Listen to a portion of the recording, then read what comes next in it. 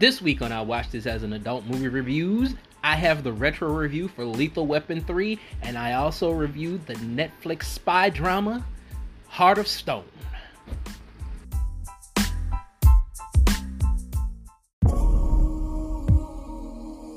You know what you signed up for. No friends. No relationships. What we do is too important. When governments fail, the only thing left is the charter. The most highly trained agents. It's a bigger operation. No political leanings. What's with all the speculation? No national allegiances. Time to make a statement. Working together to keep peace in a turbulent world. Time to free my mind of limitation. How many in the welcome party? 6 of them. Finesse the majors, that's my form of reparations. They said you can't slide, you're a treasure to the nation. Hardly seems fair. She's developing a sense of humor. Hey! All right. Heart is what gives the charter its power. We can crash a market or drop a plane out of the sky. If you own the heart, you own the world. This is what I mean. Jack, I need your help! This is what I Plotting exit route. We've been breached. What's happening? Our systems are offline. We've lost the heart. And now you answer to me.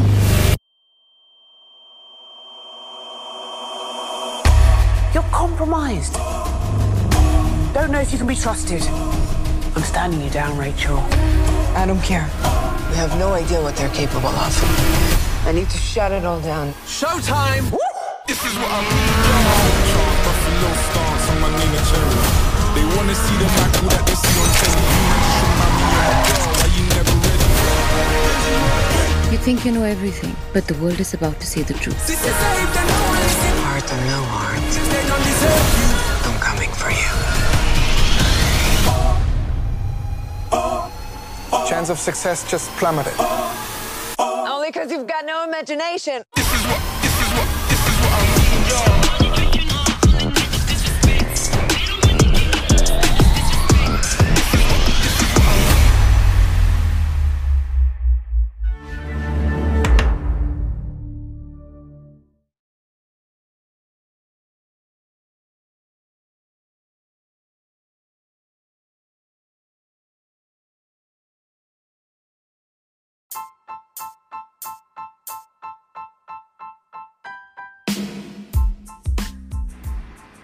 Hello and welcome to I Watched This as an Adult Movie Reviews. I'm your host, Mikkel Ford. We're going to get into this review for Heart of Stone. Heart of Stone is a Netflix spy drama starring Gal Gadot. Let's get into this review, shall we? This is probably going to be the quickest review. I don't know who else has done a review on this. I don't know many people that have done a review on this. I haven't come across any. I may be the first, and it may be because this movie is very paint by numbers. It is probably the most generic spy movie you may ever see. It is very boring. It's generic and boring. The best way I can describe this movie is this is like a movie that ChatGPT would write. And it probably did. Because the characters here are so generic and so one-dimensional.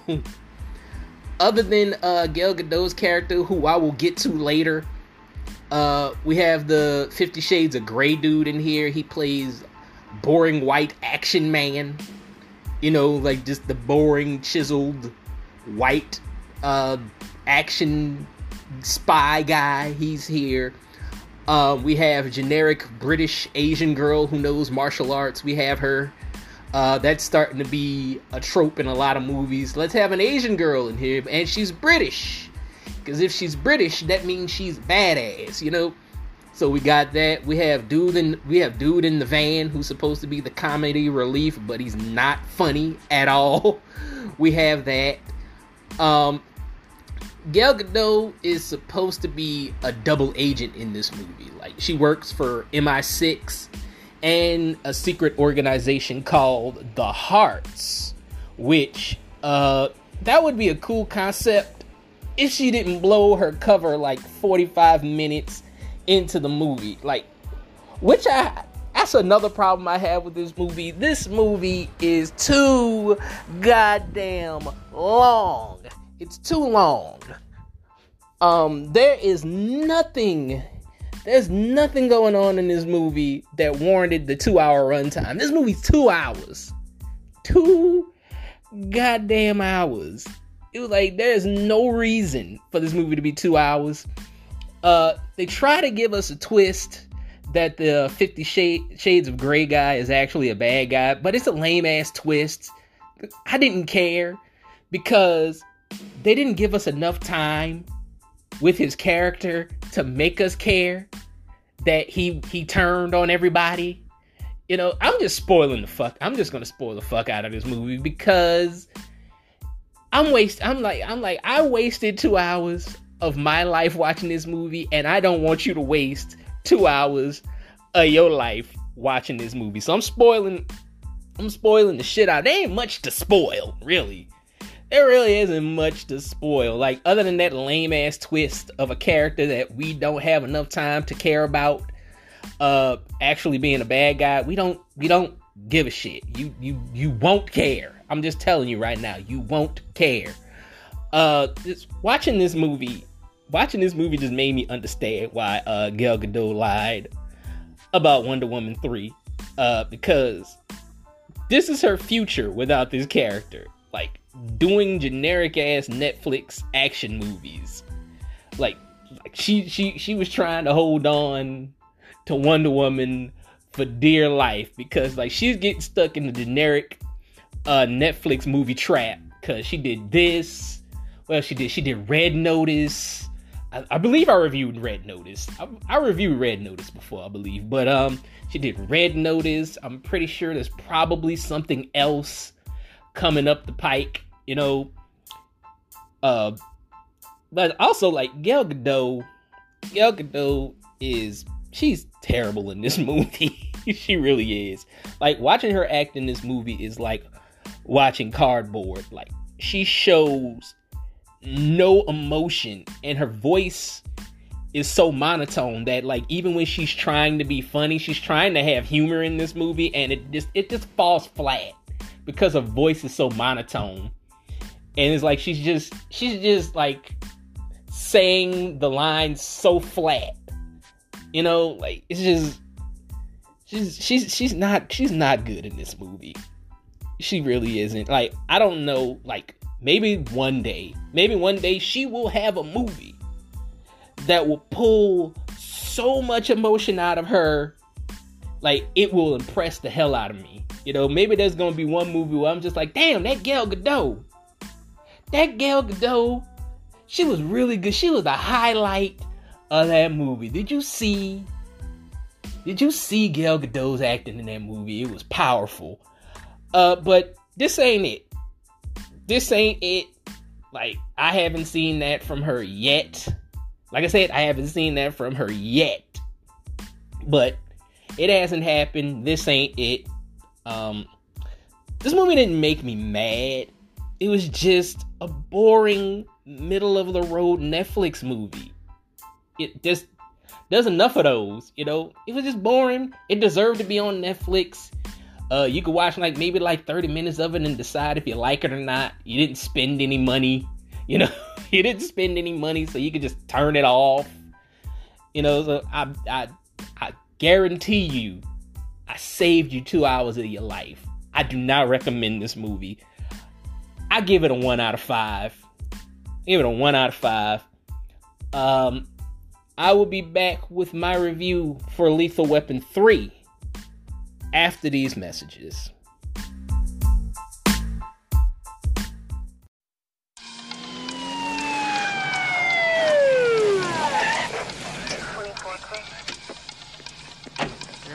It's homicide. Nobody's dead. Hey, the night's young. This is Sergeant Murtaugh. Fred or scared? It's a real thing. Where's the bomb squad? They're on the way. Good. Bomb squad. Everything's under control. Let's go, David. Let's go. Raj, I think we ought to check this out. Hey, Reese. What? Bomb squad's on the way. There's no bomb in there. You know how come I know there's a bomb in the building now? Because I got 8 days to retirement, and I will not make a stupid mistake. There is no bomb in that building. I will bet vital parts of my anatomy to the fact. Now, look, just look. Trust me, okay? Trust me. That's usually my first mistake.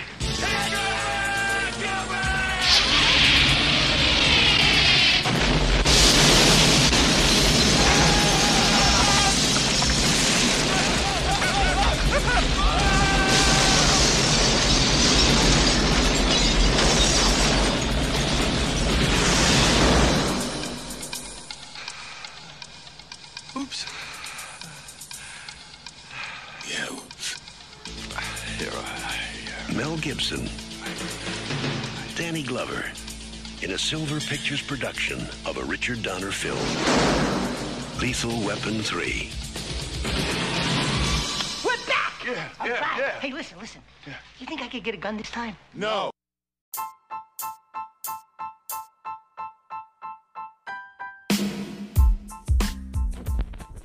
Lethal Weapon 3 from 1992. Let's get into the technical, shall we?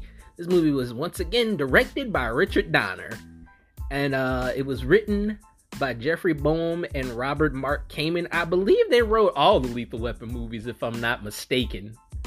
I might have to go through my other Lethal Weapon reviews. I reviewed Lethal Weapon and Lethal Weapon 2 already. If you haven't checked those reviews out, go check them out. They're in the archives.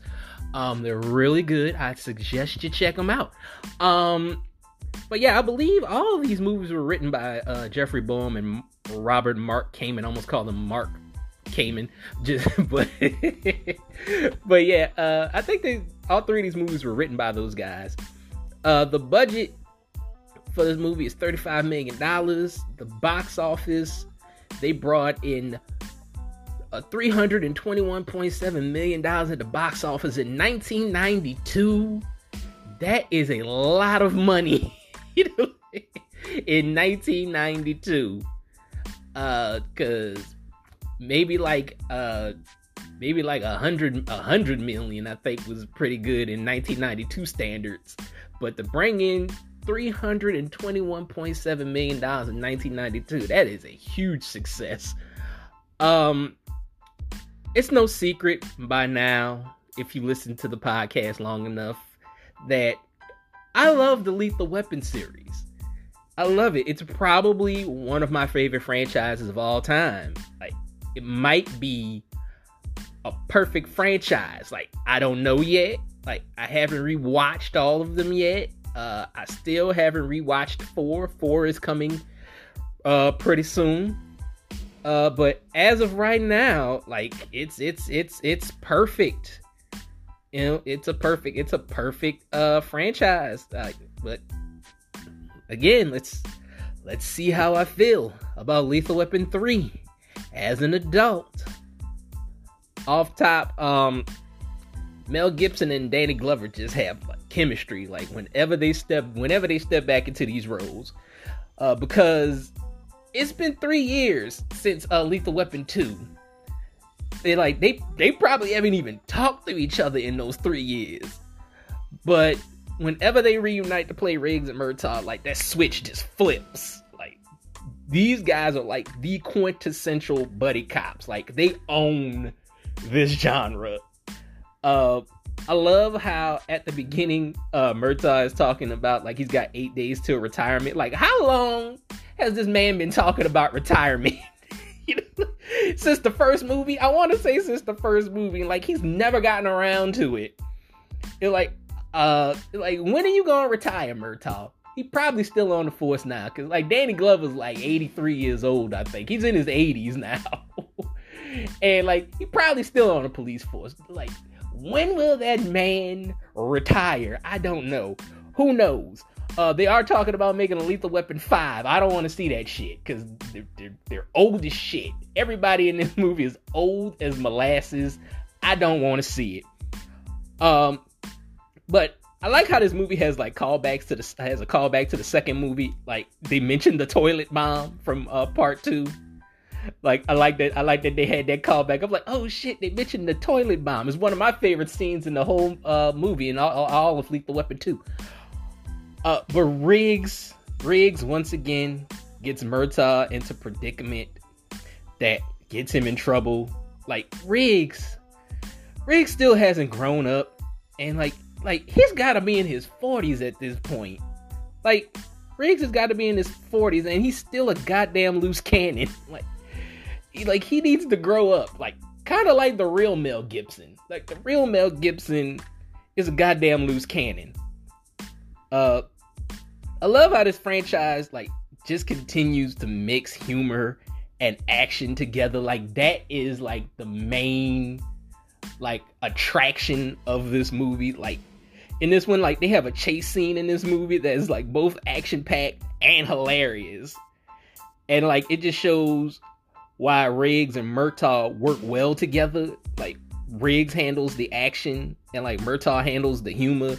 But this is what I like about Danny Glover's take on this character. The take on Murtaugh is like he's the straight man, but he's still humorous. Like his reactions to everything that's happening around him are funny.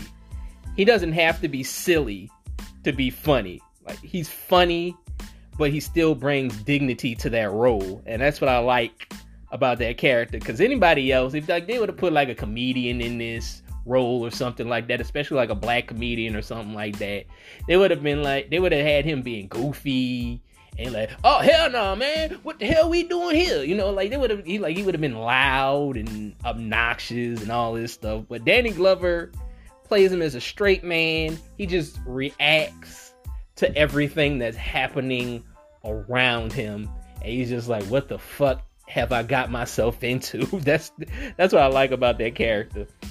My favorite part of all the Lethal Weapon movies is back, which is Murtaugh's family. The family is the heart of the whole series. Like every time the family shows up, this is like, because like even like Riggs is like family to them because he just shows up, and like it's kind of got like this sitcom aspect to it, you know, because like you got the family, the Murtaugh family, and then Riggs shows up, and like you could have had like the laugh track or something like that, or like the applause track whenever Riggs shows up. You're like, hi everybody, and you're like, hey, they could have had like this like clapping, yeah, and cheering and stuff like that, you know. And like there is a bit of a sitcom element to the Lethal Weapon movies, and I kind of like it. Another thing I found amazing, that they were able to keep the same actors as the family, like in every single Lethal Weapon movie. Because any other movie franchise, that family would have been different actors like every time. It would have been like some National Lampoon Vacation shit. Like how Chevy Chase's kids are never the same actors. They're always different actors, you know.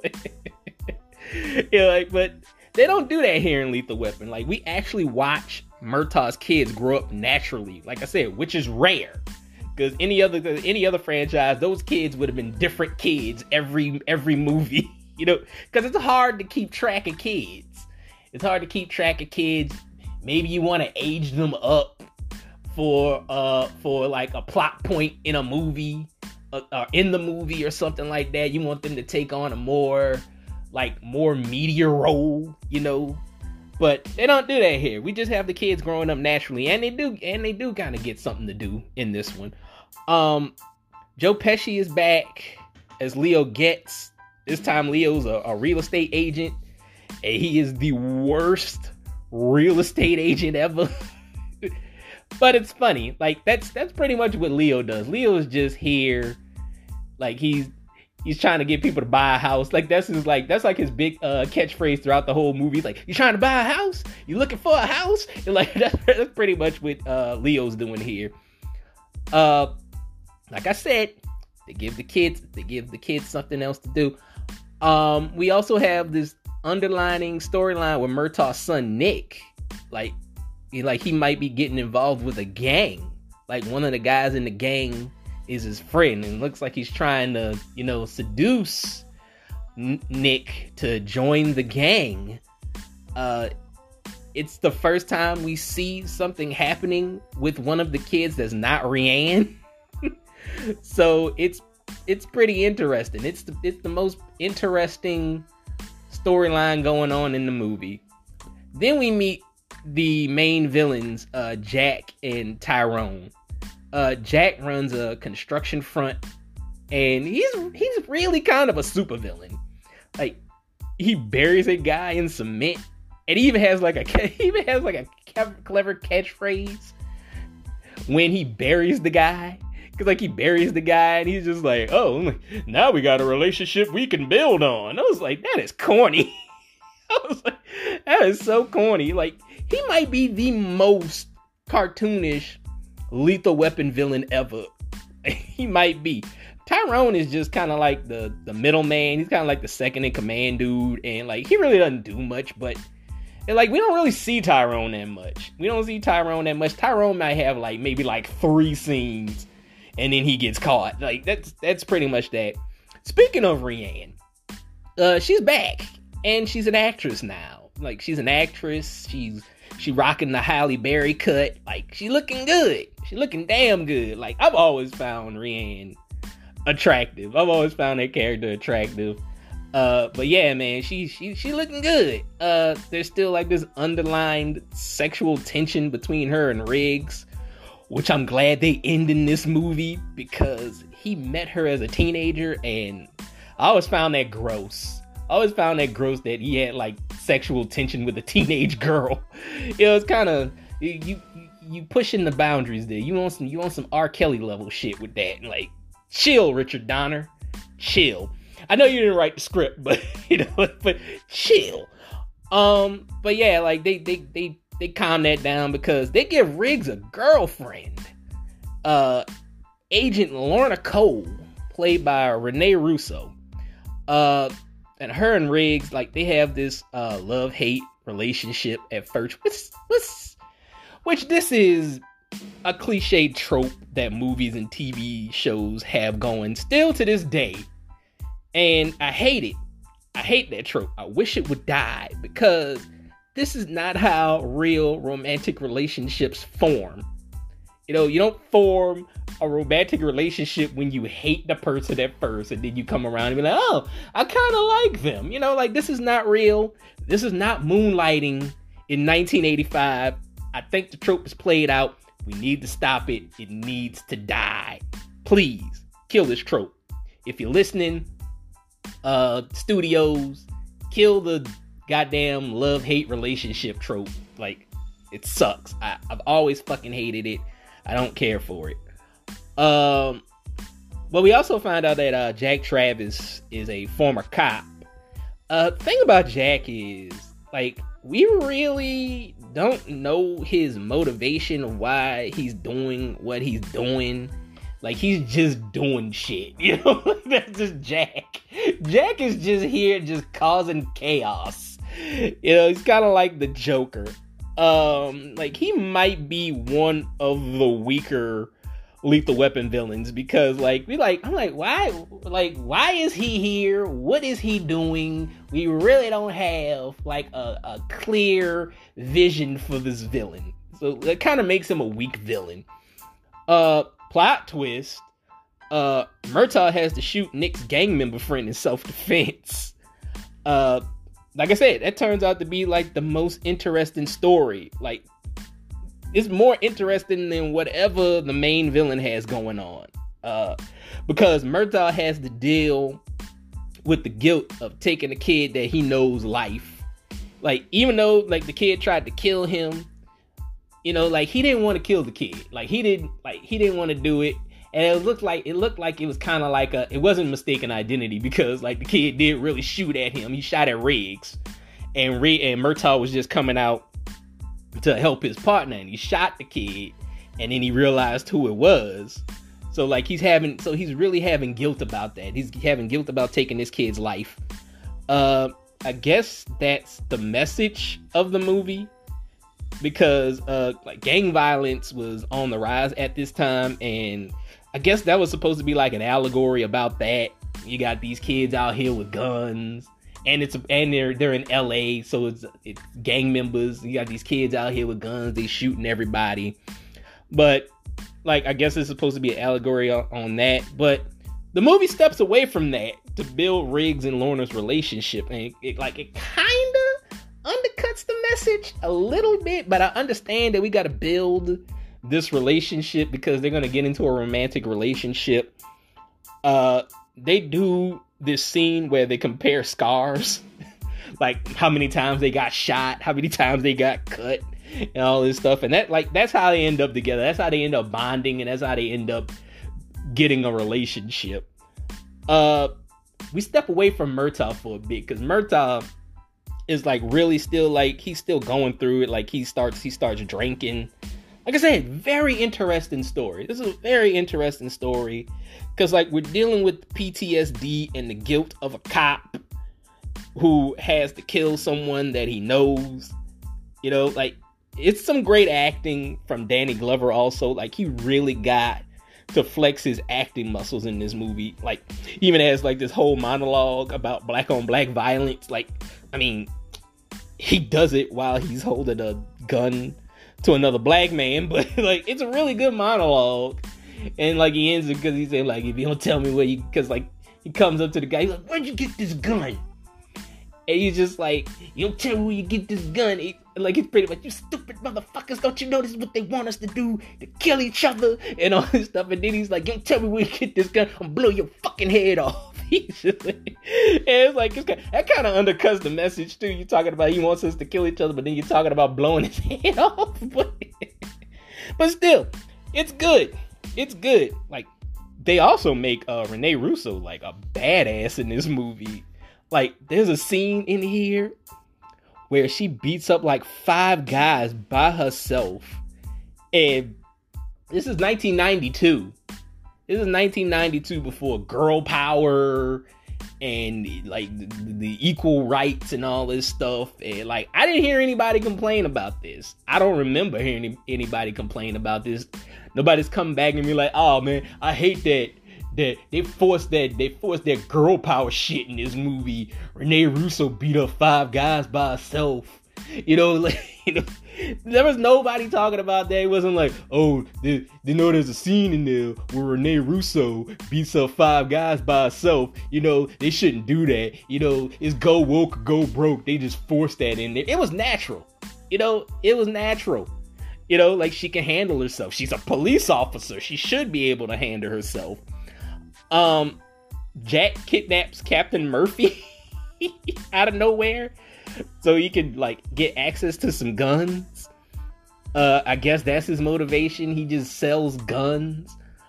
I don't even know if I've ever even talked about Captain Murphy in any of the Lethal Weapon reviews. I don't remember if I've done that, but now all of a sudden he's a plot point. All of a sudden, like it was just like, hey, let's kidnap Captain Murphy and make him a plot point. Riggs and Murtaugh and Lorna gotta go save him. You know, so like they also like get they also get this like really young cop to tag along with them. They really make emphasis to focus on this really young cop. You know, they make emphasis on him at the beginning of the movie because that's where you meet him. You meet him in like the shooting range, and like Riggs is making fun of him and all this stuff. He's like, you still got the Similac on your breath, kid, and all this stuff. And he's just like he's just like real precocious, and he's real like fresh faced and just like very just like optimistic.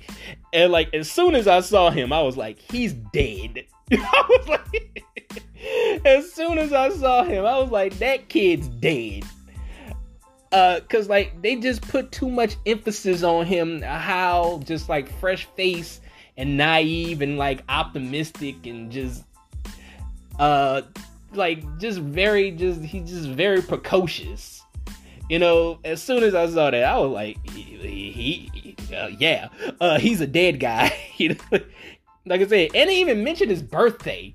Like they mentioned his birthday. He's like, today's my birthday. like, they made too much emphasis on that. Like I said, as soon as I saw that, I was just like, well, he's not making it to Lethal Weapon 4.